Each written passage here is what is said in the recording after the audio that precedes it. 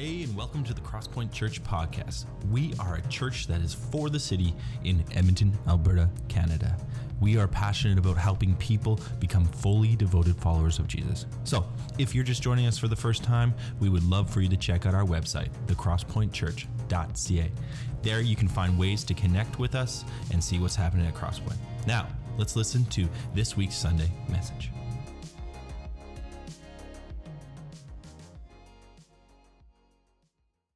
Let's take a moment to pray.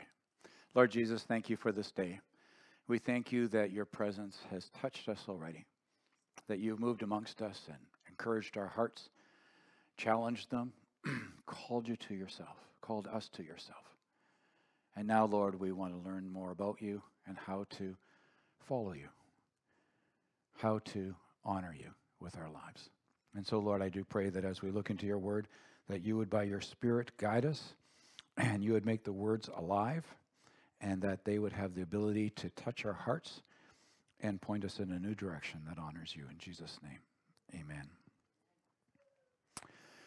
Well, Delaney stole my opening thing when she talked about service. Service, that next slide there, please. A disciple with service has a posture of service to others. They give of their time, treasures, talents to build up the church and to help others in need. You see, Crosspoint has these 5 marks of a disciple that we believe are so important that every year we emphasize them at the beginning of the year.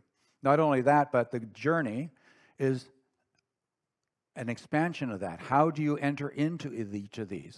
And it helps us get a sense of how we move forward in our discipleship pathway. And that's what we want to be. Jesus said, called us to make disciples. Go and make disciples. As you live, make disciples.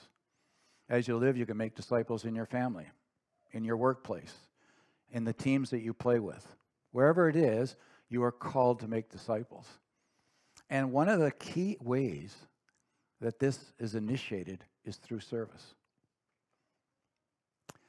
You know, last week I introduced a little saying that an 8-year-old said when asked, why did they name Jesus or call Jesus the Word? And here it is. Jesus is everything God wants to say to us. And in this area of service, this is true. You see, God wanted to make clear to us what is the best way to represent him. What is the best way to go about being active in the world? Well, the big command, many of you know it. It starts off like this: love the Lord your God with all your heart, with your mind, your soul, your strength. And then the second one's like the first: love your neighbor as yourself. But that's theoretical at a certain level, isn't it? Because we're all trying to figure out what it means to love, how to do it well. And yet along comes Jesus, and he's everything God wants to say to us. He is everything that represents who God is, how God is. This morning as we were taking communion, we were invited to the Lord's table.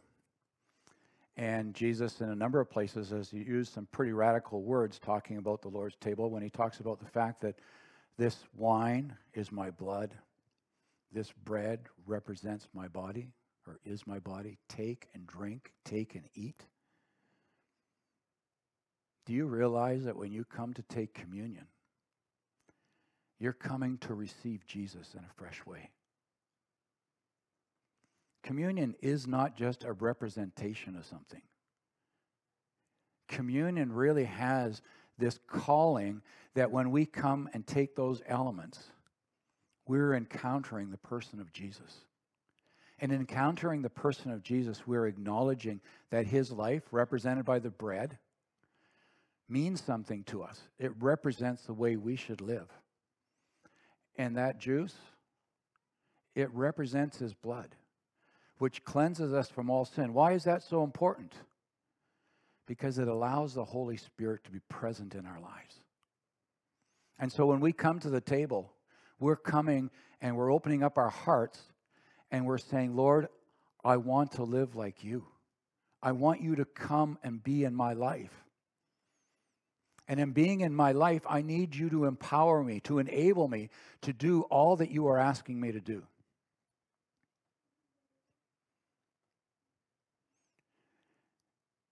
So I sometimes feel that in the evangelical world, we've missed out on the power of communion to remind us of the presence of Christ.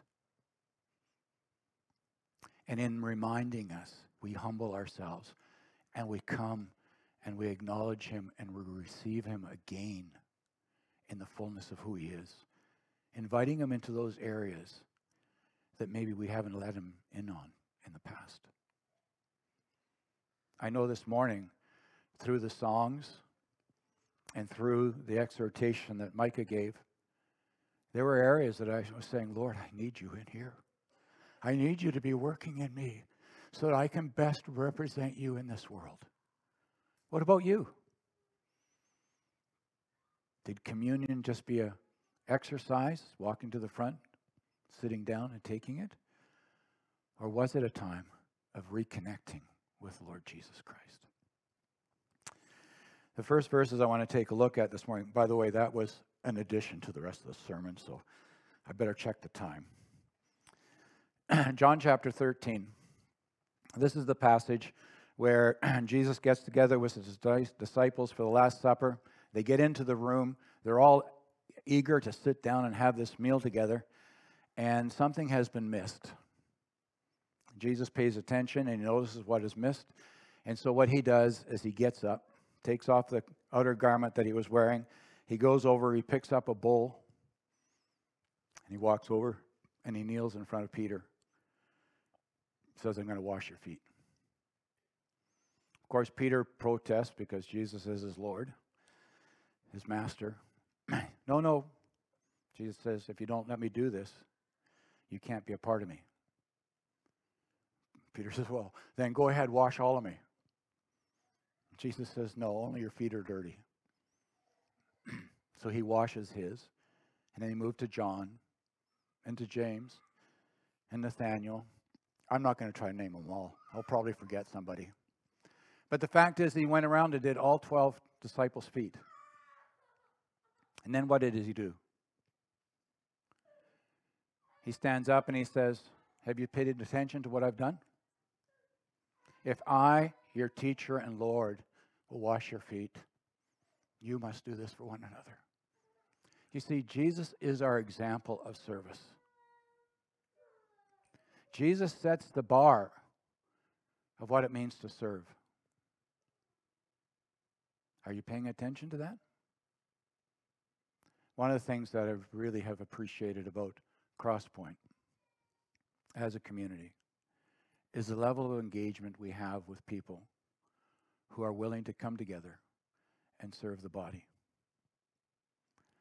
We have a whole crew, Kitchen Connections crowd, who hardly ever turn down an opportunity to serve through the kitchen. We had a group of people here yesterday who are painting, cutting limbs, changing light bulbs, putting up shelving, whatever they were doing it. But we have a whole bunch of volunteers with kids. We have a bunch of volunteers that are involved in connections, welcoming us, making sure things are secure. If you took a look at our metrics, I was going to say matrix, but metrics. If you take a look at our metrics month over month, and then quarterly, something like 120 individuals serve in this congregation every quarter. 120. That's about half of us as adults. Service is central to understanding the heart of the Father. You see, Jesus used service. Says, if I'm doing this, you need to do it. He redefined leadership. He redefined what it meant to minister. In the secular world, I don't know if you've been paying attention, but over the last it probably started back in the 90s into the early 2000s, there was quite a move in the corporate world to embrace servant leadership. And it's continued to unfold. And part of it is because the younger generation demands it. The younger generation wants to be alongside the leaders. They want to be engaged with one another. They want to serve together.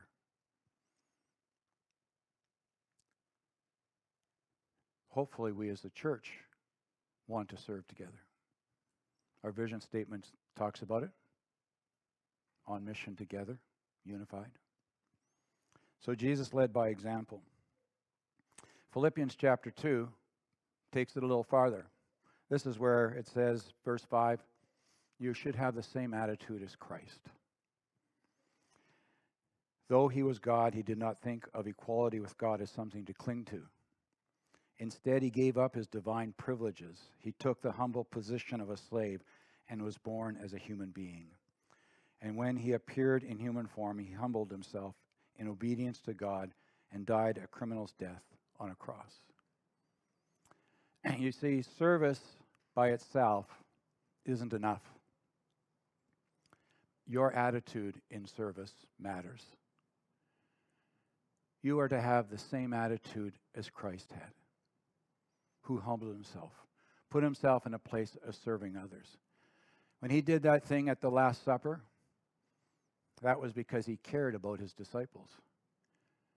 He was focused on them. He wanted to make sure they understood what kind of leadership it would take to disciple people, to move people forward. And when we talk about service, you need to recognize that when we get engaged in the community here, or we get engaged in our neighborhoods, one of the things that happens is people start to pay attention to the fact that you're coming alongside to help them, to be with them, to encourage them. But if your attitude is a bit arrogant in that service, you've lost the battle. But if you humble yourself, you become obedient to God's calling and his voice. All of a sudden, your service takes on a whole different dimension. And it opens doors for the gospel to be shared with people. So attitude matters. Galatians chapter 6. In Galatians chapter 6 it says, dear brothers and sisters, if another believer is overcome from sin, you who are godly should gently and humbly help that person back onto the right path. And be careful not to fall into the same temptation yourselves. Share each other's burdens, and in this way, obey the law of Christ. If you think you are too important to help others, you're only fooling yourself. You're not that important. I like this translation, by the way. You see, service is critical in discipleship, but it's only critical if the attitude's right. And the attitude is quite clear. There's three things involved in this attitude. First, it's to please God. It says, share each other's burdens, in this way fulfill the law of Christ.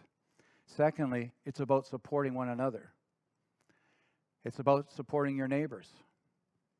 I mean, this Galatians was written to the church, and it's an internal document in that sense. But when we take the bigger picture, love the Lord your God with all your heart, mind, and soul and strength, and love your neighbor as yourself, all of a sudden you can see that this idea of service goes beyond just our brothers and sisters, but goes to our neighbors, our colleagues, our friends outside of the community of faith. And how do we serve, and how do we give ourselves there? And then finally, there's an element in service that is about personal responsibility. When you serve in a way that honors Jesus. You fulfill the law of Christ, but you fulfill it in a way that represents him the most clearly. That's what it says here in this passage, right? It says, each one is to take responsibility for themselves. This verse 4, pay careful attention to your own work, for then you will be satisfied with a job well done, and you won't need to compare yourself to anyone else. For we each are responsible for our own conduct. So there you have it. Service is about embracing it in its fullness for the sake of those around us, because God has called us to do that. Finally, I want to take a look at Galatians 6, starting at verse 7, because it goes on to say a little bit more. Don't be misled. You cannot mock the justice of God. You will always harvest what you plant. Drop down to verse 10. Therefore, whenever we have an opportunity, we should do good to everyone, especially those in the family of faith. There are consequences from service. They're unintended in a sense. They just happen because of our service. But these unintended consequences are in this law, spiritual law. What you sow, you will also reap. Brenda and I have experienced this a number of times, where we stepped out to help somebody and cared for them. And you know what has happened? They have stepped back into our lives to care for us. Maybe not exactly the same way, but in a way that is meaningful to them and to us. You see, when we step out and care for each other, we're opening up a door. We're opening up a door that reveals who we are and what our heart is. And if our attitude isn't right, people can pick that up. And if we're just doing something because, well, it'll make us look good, or it'll make my ministry stronger, or my relationship, developing this relationship will create allies in my conflicts. All of these things are ways that we can get lost in our service and not please God. But when we enter in a relationship and we recognize that God is moving us and He's speaking to us and directing us in our relationships, and we follow Him in those things, it starts to open up doors. We had an interesting thing happen. We moved into our house in Fort McMurray. The neighbor brought over a plate of cookies. It wasn't us initiating the relationship, it was her. Someone who didn't even know Jesus. Brenda did the right thing, good thing. I can't remember what you put on your plate, but you sent a plate back full. And it started a relationship.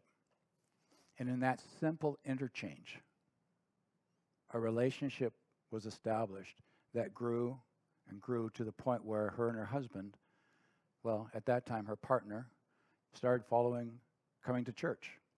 And they started pursuing God. And then at a certain point they made a decision to get married. And they committed themselves to the Lord Jesus. It all started with a little bit of service. With an opportunity to care for somebody else, to speak into their lives, to be alongside them in whatever way, not because you were padding your statistics of how many people you've won to the Lord, but because you cared and loved them. And you showed yourself faithful in loving them in the way Jesus would love them. There are unintended consequences. Some of them are good because you're following the steps of Jesus. Some of them can be hard. Sometimes when we do things just because we want somebody to do something for us, it becomes evident. And that relationship becomes questionable. Have you ever noticed that? Someone comes alongside and they're doing stuff for you, but all of a sudden you realize, well, they're only doing stuff for me because they need something from me. And all of a sudden you hold them back. It's an unintended consequence. What you sow, you will reap. And so I want to go back to the beginning. When Jesus gave Himself, His attitude was, I am God in heaven, but I don't have to be in this place. There's a need over here. I am going to give this up to embrace this for their sakes. One of the songs, someone will have to tell me what song it is. There's a song, I love this line. Well, I can't even remember the line, so I'm going to murder it anyway. It's something like this. God didn't want heaven without us. Because he loved us. Right? He wants us present. He wants everybody present.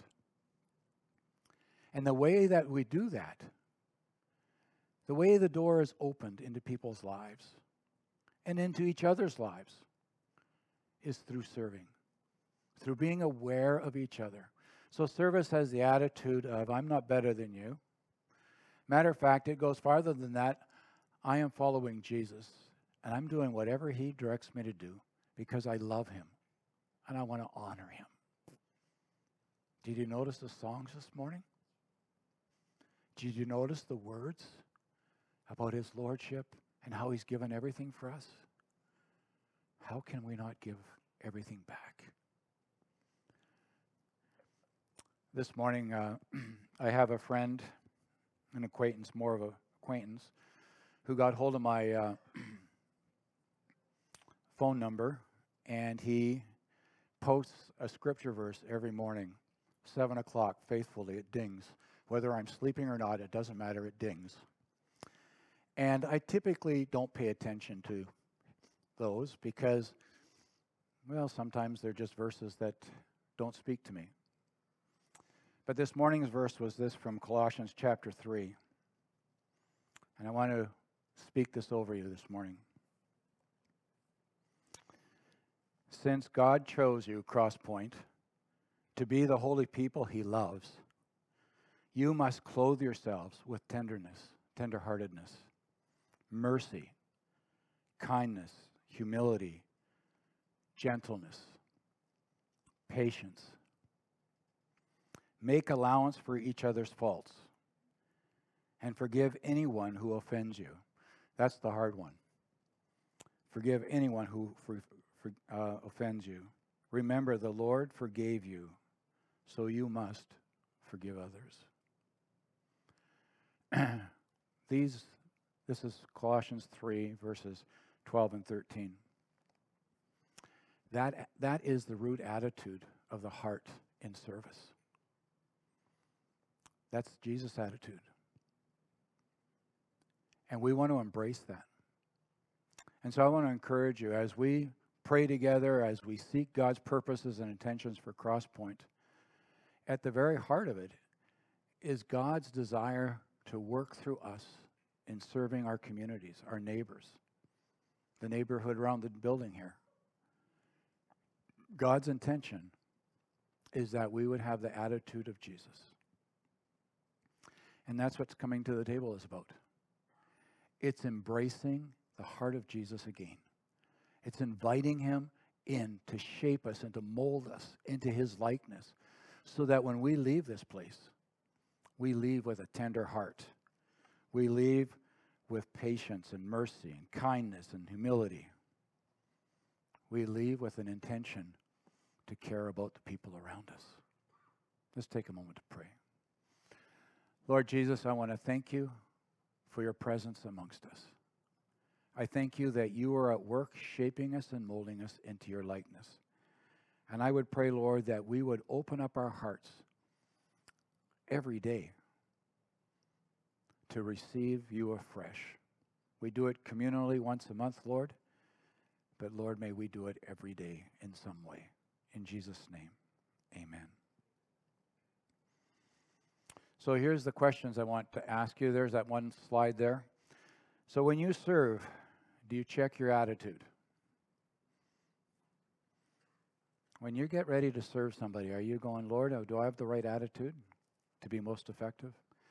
And then the second question is, this is an evaluation question for you to reflect on. When you serve, what are the unintended consequences of your service? It might give you an insight into what motivates, what is behind how you're serving. In some cases, you're going to say, thank you, Lord. In other cases, you're going to say, Lord, help me. But whatever it is, we want to move into relationship with him in deeper and fresher ways all the time. We're going to be moving to, one announcement before that. When we talk about service, and there is opportunity within Crosspoint Church for service, we want to give you opportunity to acknowledge that. There is a link on Realm, and that link will take you to a survey of opportunities that are available for you to serve at Crosspoint. So if you have Realm, you can do that. Micah, is it also on the website that people that aren't on Realm can get to it? Okay, /notes? Okay, so the survey is also on the website. So if you're not on Realm, you can go to the website, thecrosspointchurch.ca/notes, and you'll find that survey there. Now, we also have an AGM afterwards. I'm going to say some of the same things that Delaney said earlier. If you're staying for the AGM and you have children, when we're done here, please go downstairs and get your kids, bring them up, bring them into the gymnasium. We'll have lunch together there. Then following the lunch time, and just as we start the AGM, you can take your kids back downstairs so they can be taken care of, and then come up into this room for our AGM. It will start as shortly after the meal as we can get it going, okay? Third one, there is a crossover here, and it's a good place to come when you want prayer. And so I encourage you to come. There will be people there to pray with you, and see how God wants to meet you in that place. Now, as Delaney did with the kids, I'm going to do it with you big kids. Please stand and receive benediction. You are the people of God. You are called by God into His redemptive work in the world. So go and be who you are. Go in the name of the Father, the Son, and the Holy Spirit, knowing that all three of them are present to help you. In Jesus' name, amen. Hey, and welcome back. Thanks for listening to this Sunday's message. We hope that we've helped you in your spiritual journey and that you're drawing closer to God. At Crosspoint, we gather on Sundays at 10 a.m. in Northeast Edmonton, and throughout the week in something we love to call home groups. Home groups are encouraging and transformational communities for people just like you. We believe that the journey of faith is done together, so we hope that you'll connect with us at thecrosspointchurch.ca. Now, let me remind you of who you are. You are the people of God, called by God into His redemptive mission in the world, so be who you are.